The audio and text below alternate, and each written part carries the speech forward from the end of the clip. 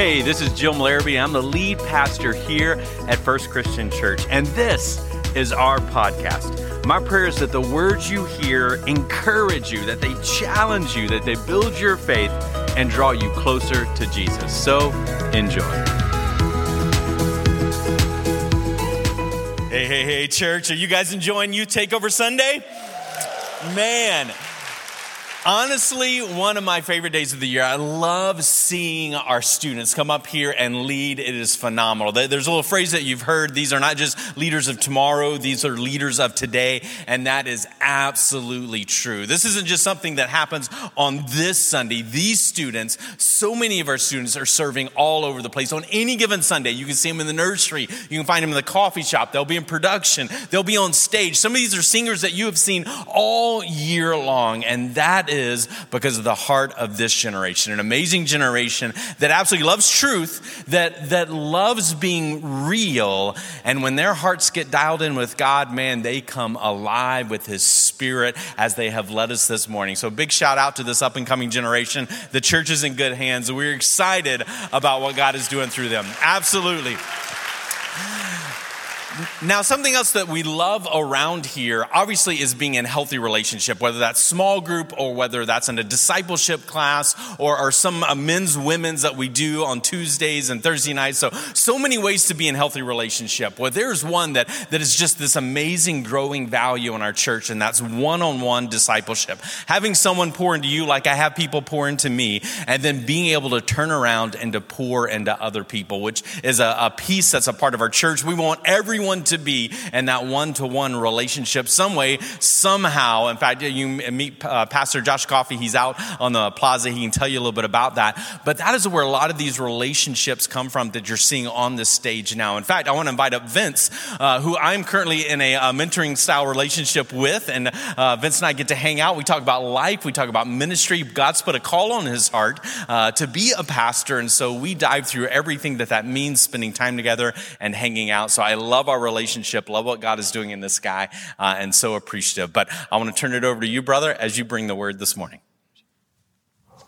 Is this thing on? How you doing today, church? So, I always love to dig in. This is the way I preach. I love to dig into how this sermon came to be. But firstly, I want to just, like I said, give a shout out to the worship team and for the youth. It's just been one heck of a journey. I've only done it for about a year and a half, and that was like some of the best year in half of my life. In fact, Shaver Lake, whoa, we got this big old mansion. I was like, did I pass away and go to heaven? Dang. But I've loved going through this, and I appreciate Jim for taking me under his wing as his mentor or mentoree, and just really showing me what it means to like minister and, the heart of a pastor and the heart of someone who wants to serve God. And, he definitely has that. So once again, thank you, Jim. So just to kind of introduce what I do here, I am actually on the student impact team. I am just someone that serves in the junior high, basically their needs, and I also minister to the junior hires. Dang. And they're an interesting crowd, but they are extremely, extremely faithful to learn. Something I've noticed in them, a lot of TV would be like, oh, these are seventh graders? Whoa, they're crazy. But they're very devoted to God. And I've loved seeing them grow, and I've loved, getting to know them, and, even them commenting, like questioning, having questions about my sermons and all that, right? And it's always great to just, teach. I love teaching. Teaching is what I'm called to do. It's not my purpose. He's my purpose. But in this, I have to talk about where it started. And when I don't even know how old I was. It was a while ago. And it was my grandpa's, I don't really know whether it was a celebration of life or his funeral. Anyway, we were all presented to say something. I love the guy. I wanted to and basically this is a little quote. Basically, I remember him. He was such a blessing. And if you look, it's behind me, isn't it? Yeah. I took the mic. I don't remember anything I said, but I was told that I spoke for a long time. And I don't know whether the pastor is like, he's just like, this kid come on, give me the mic back. I'm the pastor here, But eventually I remember my dad pulling me like, hey, we got to give other people a turn. I was like, no, let me keep speaking. But after that, I was told, I don't know whether it was my uncles or my own father, but he told me that people would come up and say, this kid's going to be a minister. This is before I was even called into it, right? But I was feeling I was in a dead area in life, and I called Jim up. I'm like, hey, can we meet? I'm right now. I just feel like God hasn't really been pouring into that part of my life, is ministering, teaching, right? I come into his office. He's like, you want to preach at Big Church on June 4th? I'm like, God, you are good. Anyway, long story short, I asked God, I'm like, okay, Lord, this sermon's yours. This is not my own words. So let my words be like chaff in the wind. And just let me just pour into me, right? And he did at 11:30 at night on a school night. So I want to start, actually, there's a bunch of different scriptures we're going to go through, but I want to start in the book of Exodus. So if we could pull up the first verse, right? Exodus 13:21 through 22. And the Lord went before them by day in a pillar of cloud to lead them along the way, and by night a pillar of fire to give them light, that they might travel by day and by night. The pillar of cloud by day and the pillar of fire by night did not depart before the people. I underlined 22, the pillar of cloud by day and the pillar of fire by night did not depart from the people, because here's the truth. I am an 18-year-old guy. I have had the wilderness, right? And this is not just a physical place, it's a spiritual place. What defines the wilderness isn't so much the atmosphere. You can be in the wilderness, it could be this beautiful rainforest for all we know, It's the fact that there's no direction. There's no roads guiding you to the nearest city. There's no signs that say, hey, you're going this way. And many people who struggle with the wilderness feel like they have that lack of purpose, or just that they have a lack of direction. Where am I going, God? And the wilderness can feel like a punishment from God. Lord, am I doing this wrong? Am I being unfaithful? And God is always there to say, well, remember what I did with Israel. The minute they entered in the wilderness, I became a pillar of cloud to guide them along the way. He went before them the minute they entered. The minute they left Egypt's border, Moses is, leading them. Moses is following God, and Israel's like, yeah, we're going to the promised land. Let's go. This could be this amazing journey. You all know what happened after that. And the pillar of cloud went before them, and it was this massive thing. And the define the word pillar, right? We all think of it like a tornado, but the word pillar actually literally means to support. God was supporting them in that form, right? So jumping way later, Israel's getting hungry, getting thirsty, and instead of going directly to God in prayer, they're just kind of like, Moses, I think we're hungry, we're thirsty, we need water, we need food, and they start complaining, and they're just whining. I'm like, and then I'm like, wow, these people, man, they're stubborn, and I realize, I've done that before. So, but God still provides for them in their needs. Even though they're whining and complaining, and, I've been in places where I feel like I lack what I need, but the thing is I always feel God say, but I'm what you need. God is what they needed. They had everything they need. They even had more because God still provided the food and the water. And then Israel gets the manna, which is like this heavenly bread. And they're just kind of like, this is good. It's just like honeycomb. Where's my meat? Hey, God, I want some meat. And God's like, okay, I'll give you guys some quail. But still, Israel cursed the manna, and that's the equivalent of cursing God. Because it's like, oh, you gave that to us? We don't care. That's like me helping someone with their homework. They're like, oh, you didn't do anything. You can see how God might feel about that, right? So because of what they did, serpents came and they started biting them on the heels. And they were all over the place, and, a lot of them were dying, right? But God, because he is slow to anger, abounding in steadfast love, gave them a way to be healed.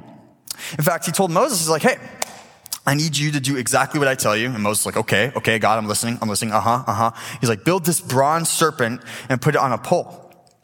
And Moses is like, this makes no sense, but okay. Builds the bronze serpent, puts it on a pole, and whoever looks upon it and has faith in God is healed. And Moses even goes to kind of imply that whoever stays sick is chosen to stay sick. That's by their choice. That was their choice that they're sick, because they don't want God. And the thing is God doesn't want people that don't want him, but when you don't want God, he'll almost say, thy will be done to you. But God kept leading him through the wilderness. In fact, it took him 40 years. Dang. And, in the midst of uncertainty and division, God still commanded them to do all these things, and Moses was like, guys, snap out of it. This is the whole point. You're not supposed to know where we're going. You know the destination. We know where we're going. We're going home. But going through life right now, you can just feel like this windy road, right? In fact, I went on a hike with two of my buddies. One of them was the drummer, great drummer. And the other one, I don't even know if he's here right now, but what happened is we're going up this mountain of just like this windy roads, and we're like, okay, once we get over the mountain, we have reached the destination, we're good. We get over the mountain, and there's just like 4 more miles of just going downhill. I'm like, okay, well, I don't care about the downhill, but what about going up? So we're going like halfway down, probably 2 snake encounters later, and like some complaining, and my buddy's like, you know what I feel like right now? I'm like, what? He just turns to me, he's like, In-N-Out. So we went, I'm sorry to say, we went to In-N-Out. It was the best In-N-Out I've had in a long time. But the point is that Israel didn't have that option. In fact, they kept telling Moses, hey, I want to go back to Egypt. Like, bruh, you just had 400 years of slavery and you were praying and begging to God to get out of there, and you're now struggling, in a sense, a little bit in the wilderness. Because the wilderness itself was, today it's like there's cities close by, but back then the world population was just kind of spread out. So the nearest city was probably 200 miles away, and if not, they're just tiny towns. But Moses is like, guys, come on, dude. Anyway, later, when Israel's setting up camp, they set it up by tribes, right? They have all these tribes, Levi, Judah, is there a tribe of Benjamin? Yes, there is a tribe of Benjamin. Just all these tribes, right? And in the middle, there's a place called the tabernacle. And it's the original temple. It's where God dwelt. But what I love about this is that God humbled himself down to have a tent among the Israelites, which means God was going to do it with them. He's also going through the wilderness with you. He's not outside just sitting on his throne, not feeling what you're feeling. He is with you in it and through it. Because he loves you enough to go in it with you and through it. So he's kind of like, hey, you guys are camping? Hey, can I join? Can I set up my own tent? Now there's a whole chapter devoted to how that tent's built. That was a painful reading. I'm like, whoa, how did you guys get that? Anyway, long story short, as the Israelites are sleeping, there's just this pillar of fire that gleams in the night. And I can only imagine being like someone that's not an Israelite and just walking. I'm just like herding my sheep, and I just see this massive fire tornado. I'm like, I want nothing to do with that. That's scary, right? And then there's the Israelites that feel protected because God is not slumbering.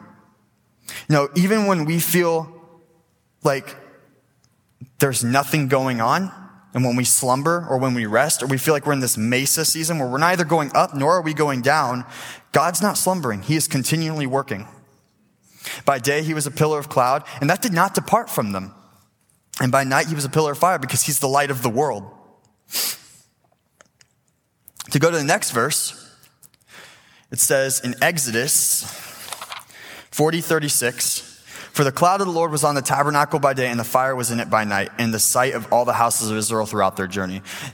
Basically, the ending part said, not once did that pillar of cloud disappear, not once did that pillar of fire disappear. Here's the truth. Even when you're in the middle of just questioning, God, are you doing something in my life? Because right now it feels like there is nothing going on. And right now it feels like I'm actually going downhill, not up. What is the purpose of this? God is still going before you, personally.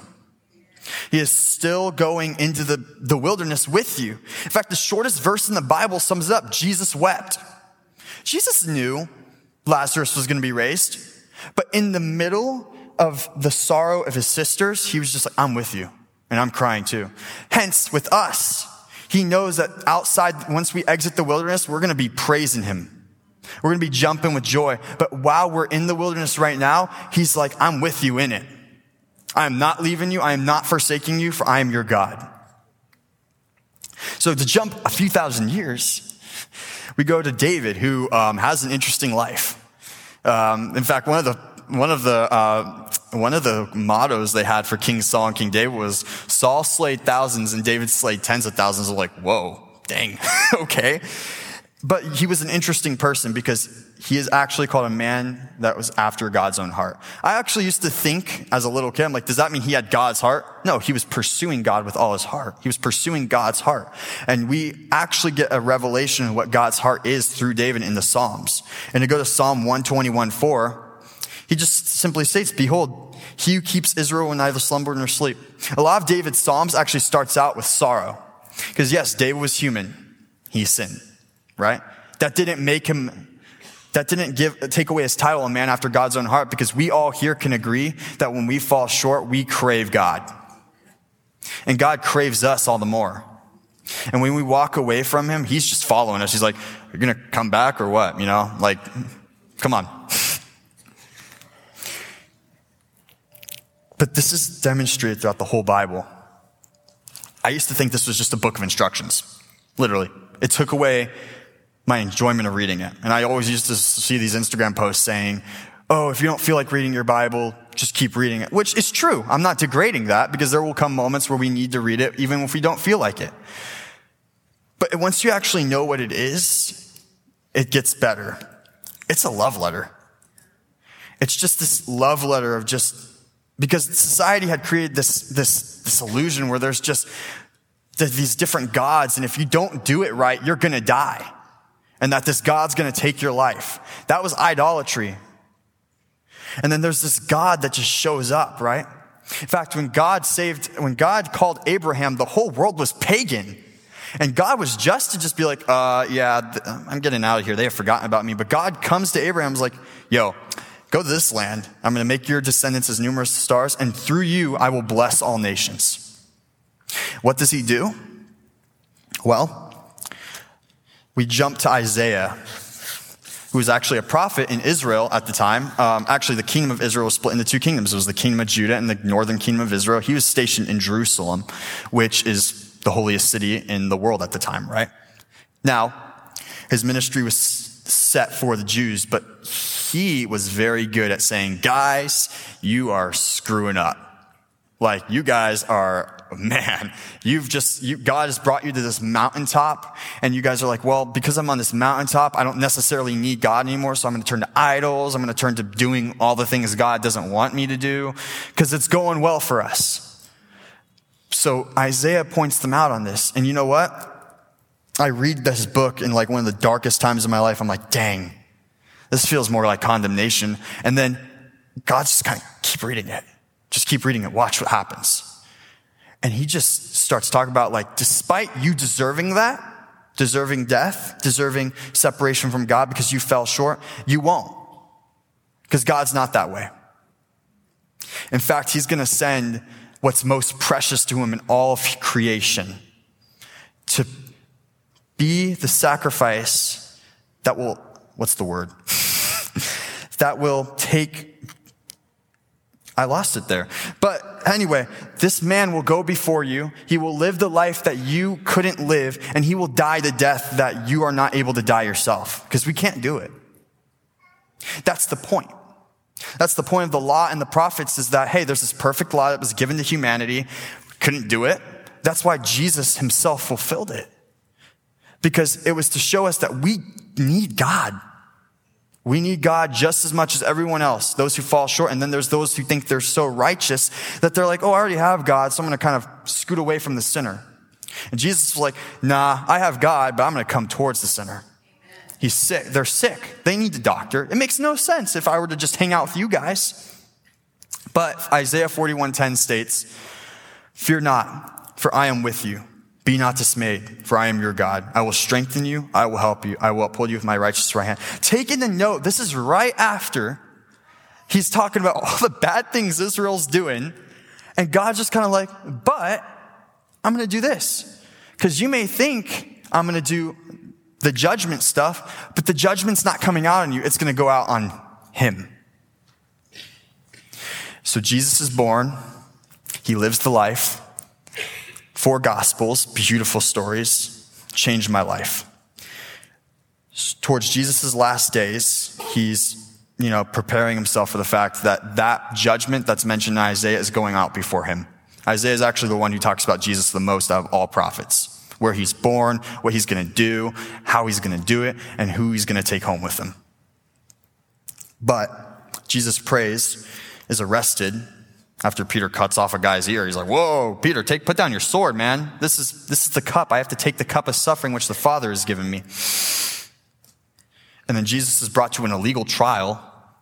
And Caiaphas, who is the head priest at the time, by the way, this head priest was corrupt, you can tell. But Caiaphas is like, are you the Son of God? Just say it.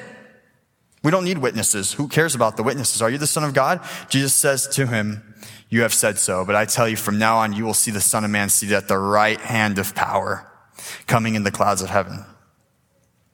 This is what God revealed to me. Despite the fact that at that point in time, the world had almost forgotten about God, man fell in love with God, not because God came to condemn the world. He came to save it through him.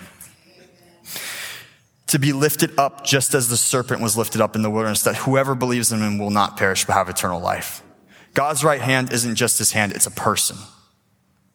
And he's coming in the clouds of heaven, seated at his right hand of power.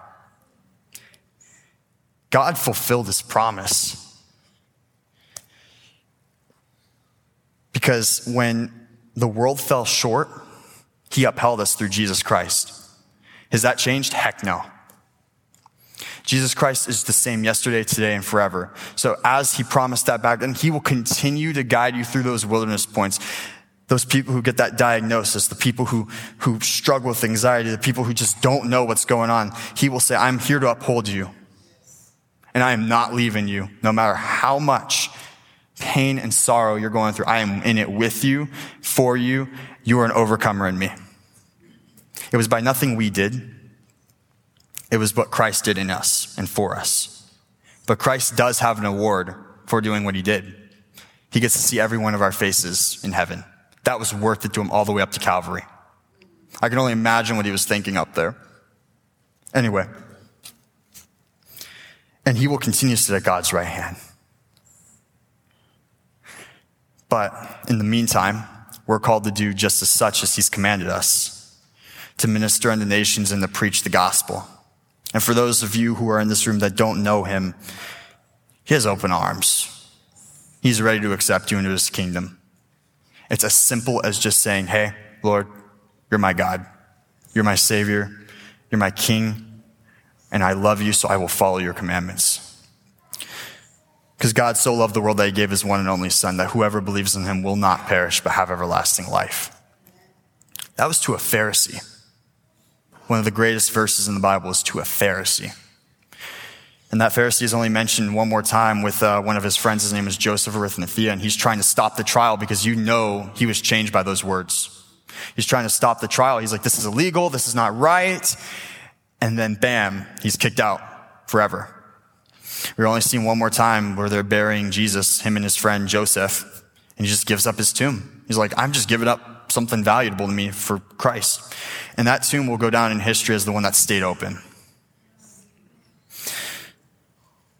Let's pray. Father God, we thank you for this time. We thank you for the word, Lord. Lord, anything that I've said, anything that I've put into your gospel, Lord, just let it be like chaff in the wind, never to be seen again, Lord. But Lord, your word, let it stay in their hearts. Let it touch people. For whoever's in here that has heavy hearts, God, Lord, I just ask that you lift and you uphold them, Lord. In your name, I just ask that you bless all these people and you help them have a good Sunday, a good week, and a good summer. And I just ask that in the midst of uncertainty and division, Lord, please reveal yourself to them. In your precious name, amen. Hey, thanks for joining us. If you enjoyed today's podcast, don't forget to subscribe and share it with a friend. A special thanks to those of you who give generously to this ministry. It's because of you that this ministry is possible.